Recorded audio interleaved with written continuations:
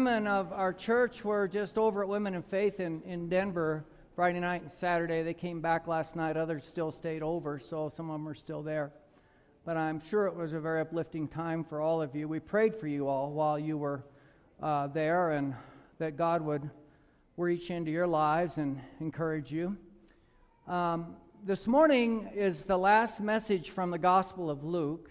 And I'm a little sad about it because we've been with Luke for quite a while now and kind of feel like we've gotten to know not just the Gospel of Luke, but Luke himself as a physician who did the research, who got the eyewitness accounts, who went through a very thorough study and discipline to record the life and the words of Jesus. And most of you are also aware that Luke also wrote the book of Acts, and he was just as detailed in his description of how the early church began and the account of the spread of Christianity at that time. So Luke was a very faithful and devoted follower of Jesus. Wasn't one of his disciples, original disciples, but he really, Theophilus was a guy that commissioned him to do it. So it wouldn't be complete without going to the end of the gospel. We're going to fast forward through some things that you are familiar with, which is Jesus' time when he was in Jerusalem, where he was put under trial. He was crucified. He was buried. He rose from the dead. So we're going to catch up to him after the resurrection. And this last passage of Scripture, we'll talk a lot about that. It also is a good lead-in to what we're going to be doing in terms of the significance of the story. So I'm going to pray, and then we'll get started. Lord, thank you for the opportunity we have to open up the Scriptures. We are grateful for this record of the life and words of Christ, and how these words, by your Holy Spirit, become alive to us in our spirits. And I pray today that as we read and look at this significant event in the life of Christ, that we too would be moved to awe, to praise, to thanksgiving, and to joy. In your name we pray. Amen. So the disciples, after Jesus' death, scattered, many of them, and it wasn't just the 12 I'm talking about, it's those who were following Jesus throughout the portion of his ministry.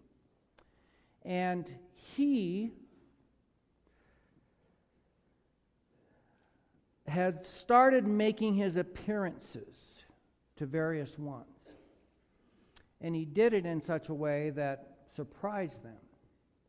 So here we see a group of people who are discussing these events that have taken place. They haven't seen Jesus risen from the dead.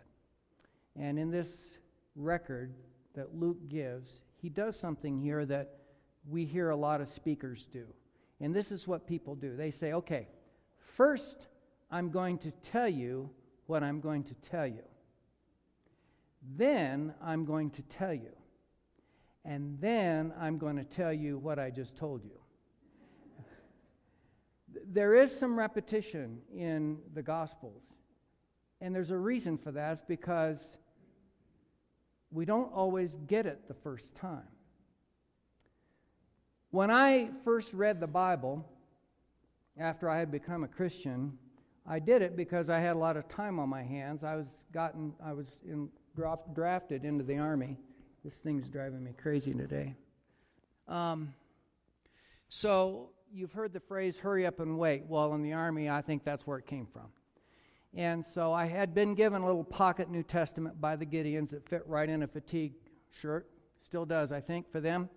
So I'd sit down and I'd just start reading through. It was the New Testament and the Psalms. And like the rest of you, I probably didn't understand half of what I was reading. But it still spoke to me, and so I read through it, and then I read through the Living New Testament, the Living Bible at that point, while I had some time on my hands. and we got in some small Bible study groups. And then I realized that the Scriptures are more than just about reading through the Scriptures. Then the next step is to study the Scriptures. And so that was a progression in my own life, and I think that it probably was for you too. But it is the absolutely best way that you can grow as a Christian, the best way you can understand who God is, who you are in relationship to Him. And so we emphasize the Bible, and it's very important.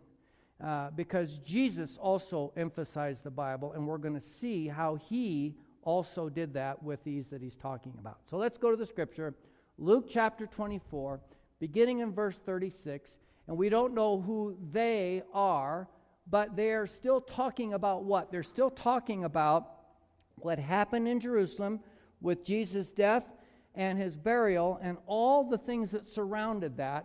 While they were still talking about this, Jesus Himself stood among them and said to them, "Peace be with you."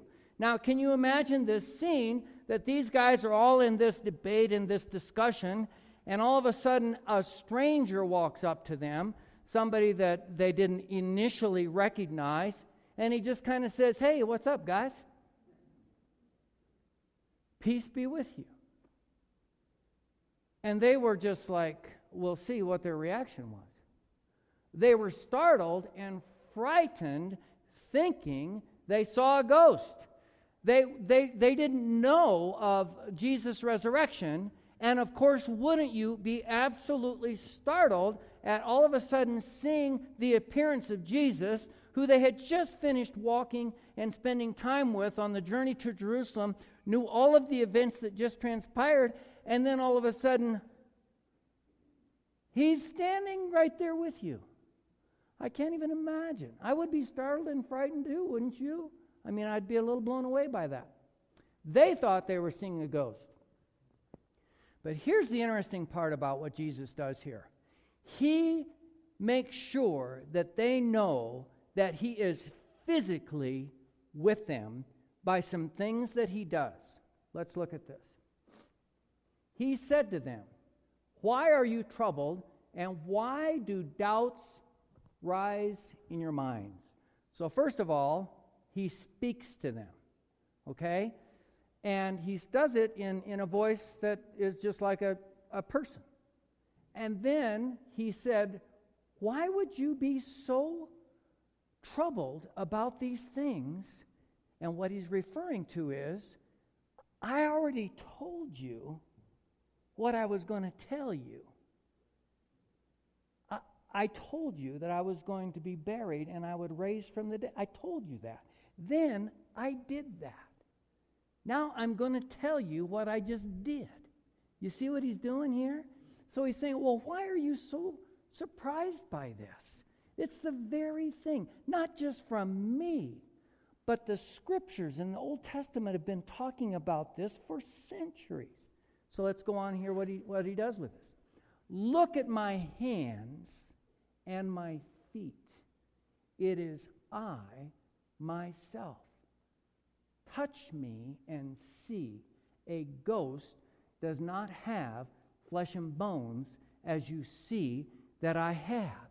So He can speak, He physically can be touched, and He's trying to convey to them He is physically alive. Not just in our imaginations, not just some spirit that looks like Jesus. We are talking about a physical resurrection that still bears the scars and the wounds from His hands and feet of the crucifixion. How about that? So then He goes on and He says this. When He had said this, He showed them His hands and His feet. So it's like, look, see, touch. Go ahead. It's okay. You can do that with me. It's okay. I'm here. I'm with you. All right. Onward. And while they still did not believe, isn't that just like us? Right there in front of them, inviting them, speaking to them. Look at me. Touch. And they still did not believe it, because of their joy and amazement. They were just blown away. And he asked them this, more confirmation of his physical resurrection. Do you have anything here to eat? Now, I don't know if Jesus has had anything to eat since he rose up from the dead, but it's quite interesting. Do you have anything here to eat? So, further evidence of his physical presence. So, what did they do? They gave him a piece of broiled fish. Now, to our interest and liking, we would go, how many of you guys like broiled fish? You kind of go, ew, yeah, well, that's what they had. It's what they ate then and all that. But, wouldn't you rather have bacon and eggs and a ribeye and pork chops and all the good stuff? They gave him what they had, though, which is quite interesting in a sense. But it was, again, evidence of his physical appearing. They gave him a piece of boiled fish. And he took it and ate it in their presence. Now, don't you love the way Luke describes this? He is very detailed in the description of this event. It is not general, it's very purposeful about how he phrases this so that we would all understand that Jesus had a bodily, physical resurrection. Many of us have heard other people say, even preachers and others say, well, it was just the idea of regeneration. It was just the idea of all of us having a new hope and a new opportunity. It was just, Jesus didn't really raise from the dead. Well, yes, he did. He really did. And these are evidences of that. All right, let's go on. He said to them, don't you get this? This is what I told you while I was still with you. Everything must be fulfilled that is written about me in the law of Moses, the prophets, and the Psalms. So he starts to go back. And he said, I told you about these things. Not only that, but your scriptures told you about this. It goes back in your history. It goes back in the Old Testament. So when we open up this book called The Story and begin reading the story, we start in Genesis. And we will find Jesus throughout the Old Testament in our own journeys here, and that will be pointed out. But Jesus says it here. He says, the law of Moses talked about this. The prophets talked about this. The Psalms talked about this. This is all talked about.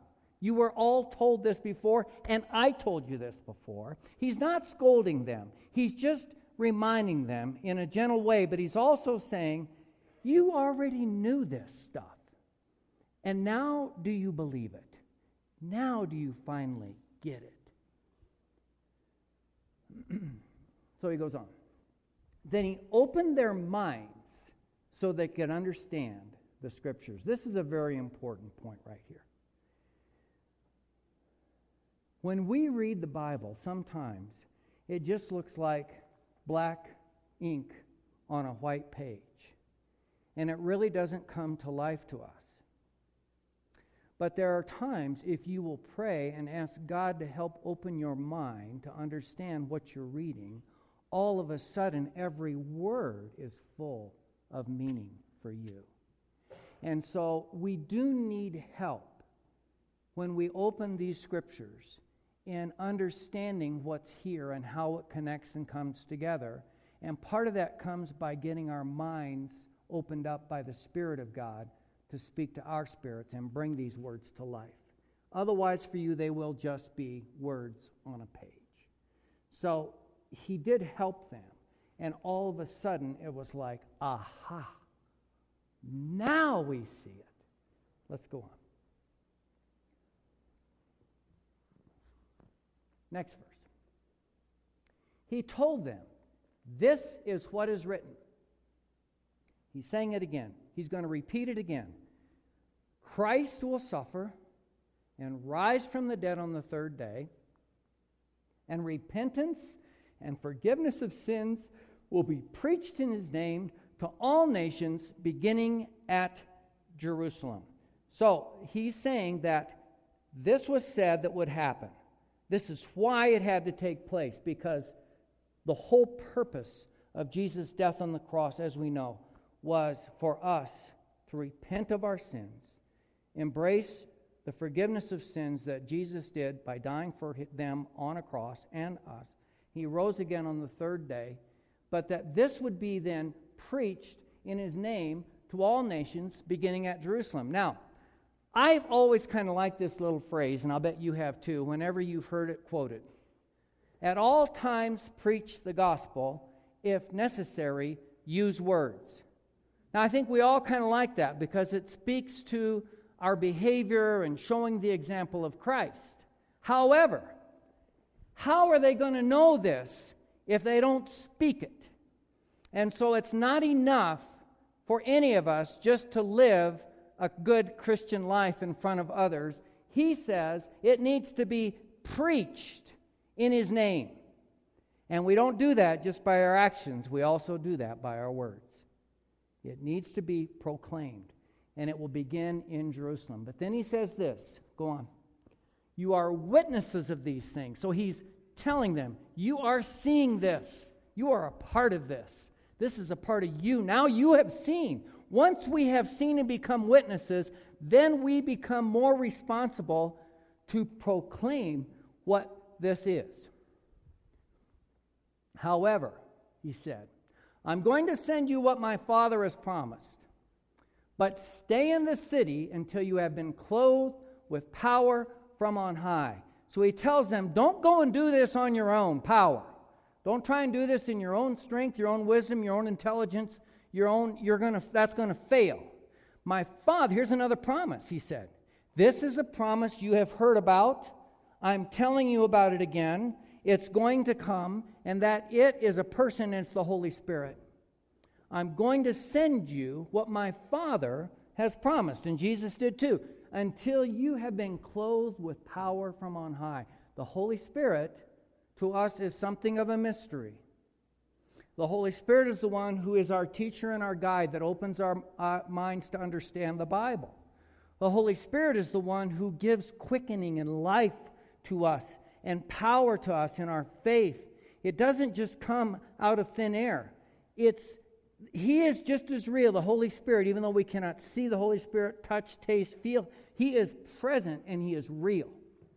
And when we have the Holy Spirit, it is in his power that we go forward. And Jesus is reminding them again of this. I told you this. I'm telling you this. Now go do this. Okay, let's go on. When he had led them out to the vicinity of Bethany, he lifted up his hands and he blessed them. I don't know what exactly all that meant or looked like. But wouldn't any of us love to be in that situation where Jesus lifts up his nail-scarred hands and it says, he blessed them.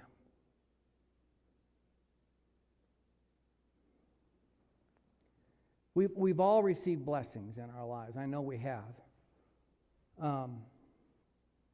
But he blessed them. And I think that it was here, in the context of what he's talking about, it's in the context of commissioning them to go out and proclaim the gospel.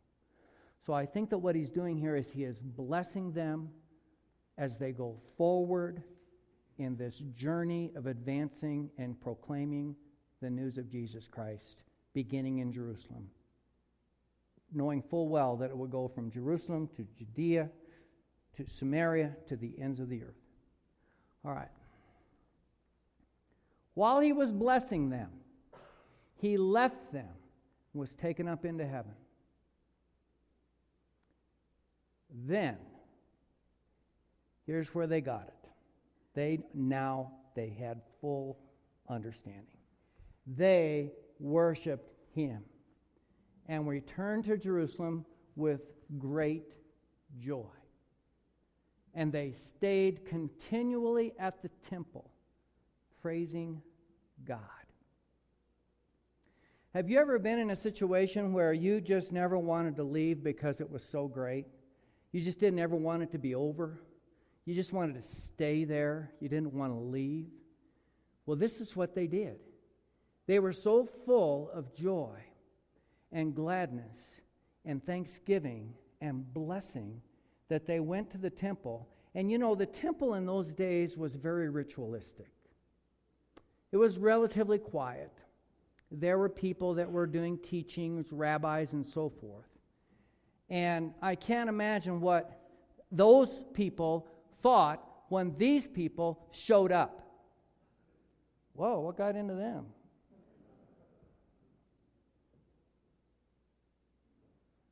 They were full of joy. And they couldn't stop praising Him. Now, the word that's used here in a Greek word, this word blessing or word for blessing is a word that is reserved only for God. So if you understand Jesus as God, this was reserved for only those who are only for God. And what that means for some people is they try to understand what worship is. It's hard to explain worship to another person. It's celebrating, it's praising, it's singing, it's declaring goodness and glory. It's especially applied to Christ. It's full of thanksgiving. Some people have translated this word to mean to kiss the feet of Jesus. To kiss the feet.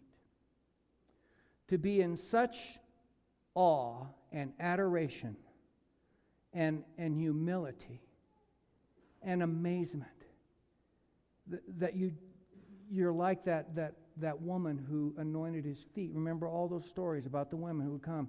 They would break the alabaster. They would anoint kiss His feet, tears on His feet, kissing the feet of Jesus. So if you want to use that as an image in your worship to God when we gather, or when you're in your room or wherever you are and you want to imagine yourself in God's presence,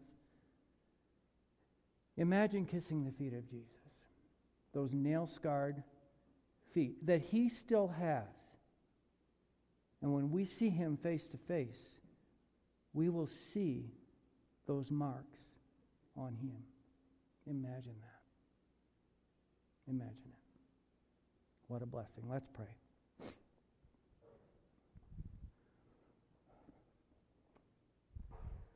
Thank you, God, for your patience with us. You understand that it's hard for us to comprehend some things, especially things that relate to you. And it's all there. It's all been told us.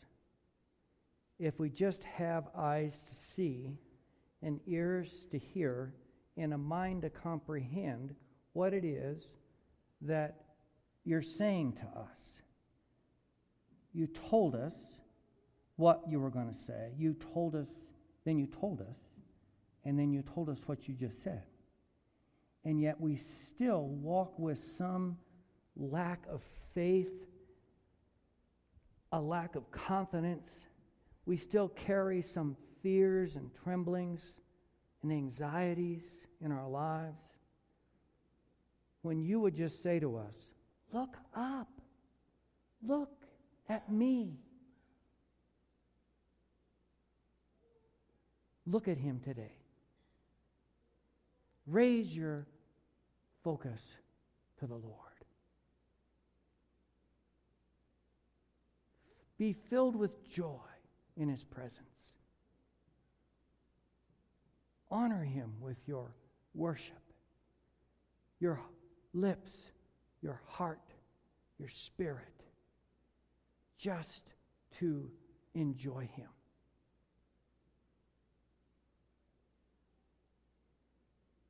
And Lord, I pray as we hand out these books here in this congregation today, for every age group in our church family, that you will open their minds to understand what all is there for us. And that it would be a blessing for each one who enters this journey of the story. And that they will find their story in the midst of your story as we do that together. I pray this in Jesus' name. Amen.